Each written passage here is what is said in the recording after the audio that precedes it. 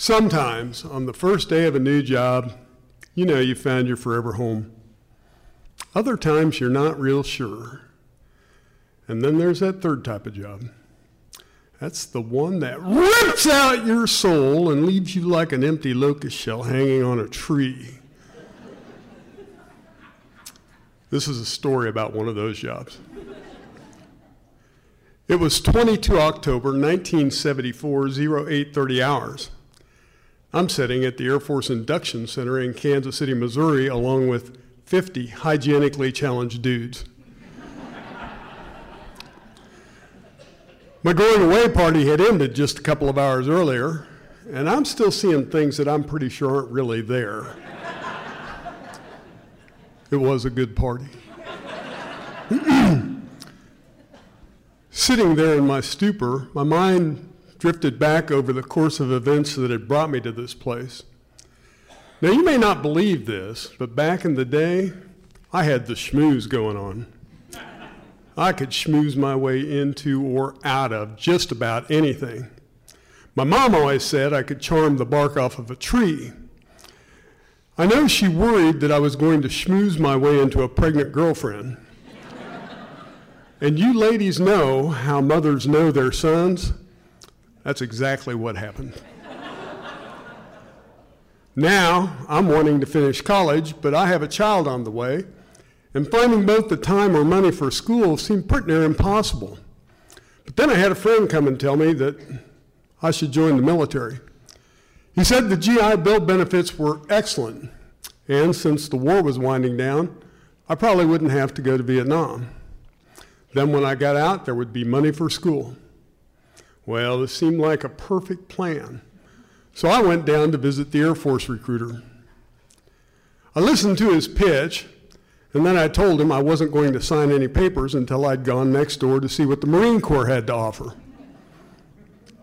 He got a horrified look on his face. He cried out, "For God's sakes, man, don't do it. I've heard those guys are full-bore crazy." This was an old recruiter's trick. It's called scare the hell out of the recruit and get him to sign the papers. Well, he did, and I did. I was snapped back to reality at the induction center when the door flew open and 4 men wearing uniforms and Smokey Bear hats stormed into the room. These guys were screaming like they had fire ants in their skivvies, and the room instantly transformed from boredom into bedlam. Let me tell you about these guys and their Smokey Bear hats. First, the hats changed their voices, and they all sound like this. "Do you understand me, Slick?" Second, and even more important, in order to get those hats, they have to trade in their sense of humor.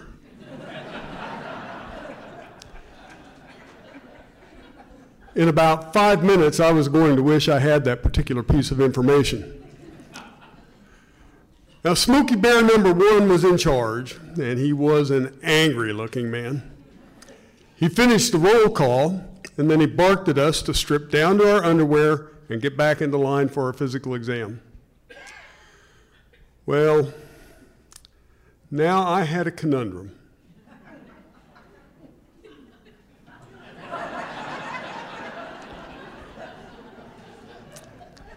Because I had gone to the induction center commando.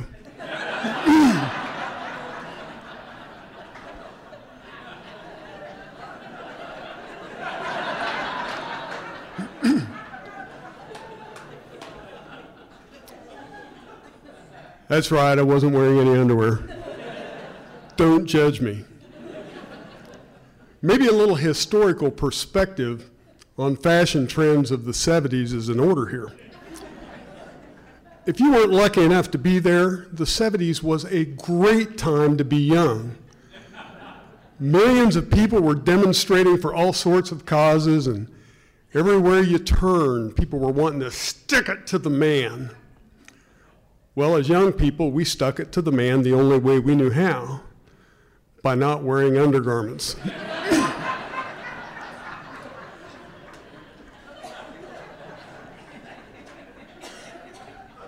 I know, right? but it made sense at the time. And going commando had punched my ticket into the Brotherhood of Hippie Freaks. And one of the best benefits of being a freak was you got to spend all that time with those hippie chicks that weren't wearing bras. Did I mention it was a great time to be young? So I'm standing here not wearing any underwear, and I didn't want to be the only guy standing in the room butt naked. So I decide I'll leave my blue jeans on and slip back in the line. I figured they'll never notice.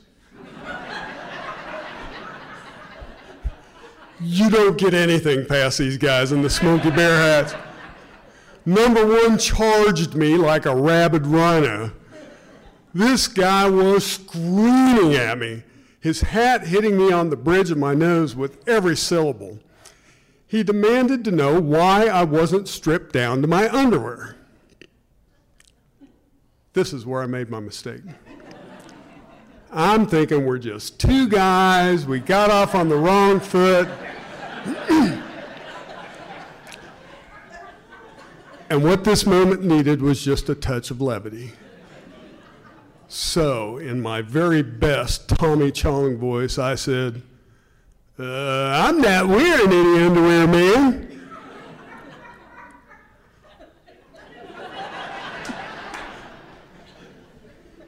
I'd never seen a man's head explode before.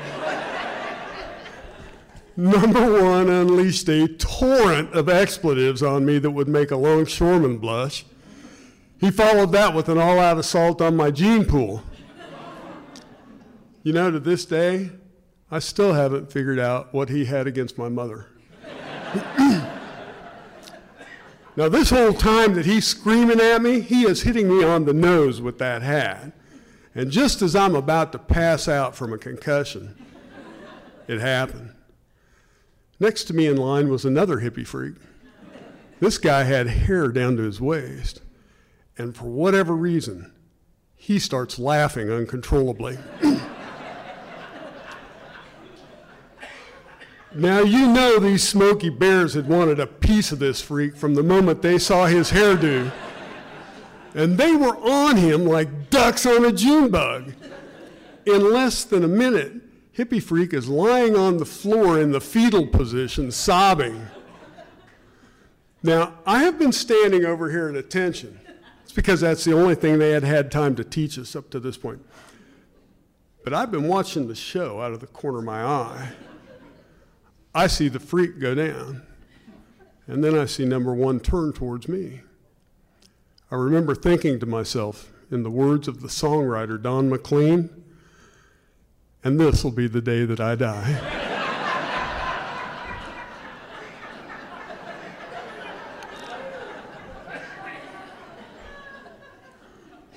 Well, number one gets right up in my face. His hat's resting on the bridge of my nose. The only sound in the room is Hippie Freak sobbing. After what seemed like an eternity, number one growled at me, "Will you just leave those blue jeans on until I tell you otherwise? Do you understand me, slick?" Now, in my defense, at the recruiter's office, I'd had to sign at least 24 papers, each one of which that recruiter had to, by law, read out loud to me. In all of that, there was not one single mention about underwear. And if something's going to be that important, you have got to put it in writing.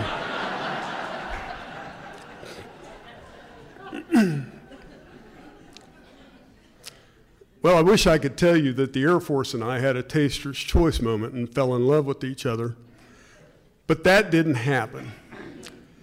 Instead, it was more like Bill Murray in the movie Groundhog Day. And for the next 3 years, the Air Force and I replayed that first day over and over and over again.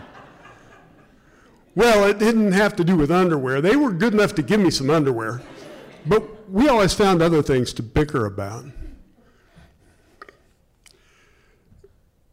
when it came time for my discharge, there was nobody shedding any crocodile tears.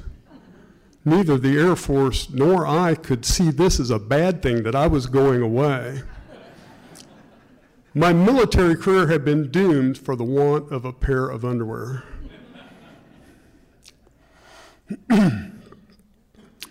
As the plane taking me home taxied down the runway, I searched fervently for a bright spot that I could take away from this debacle.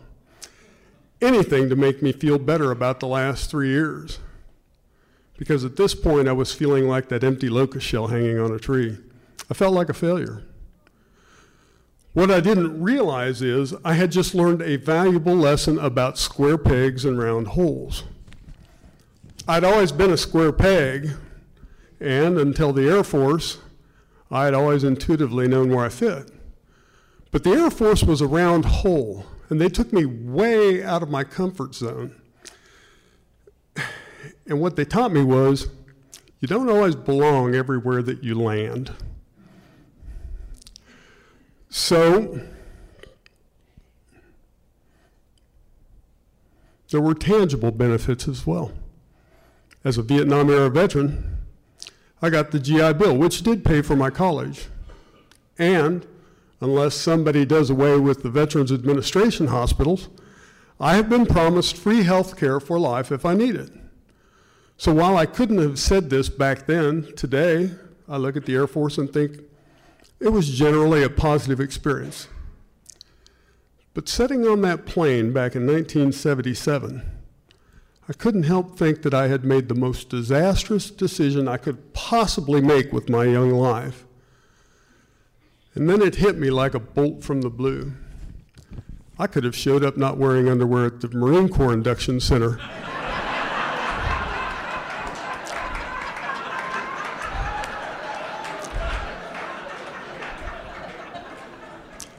And I hear those guys are full bore crazy. Thank you.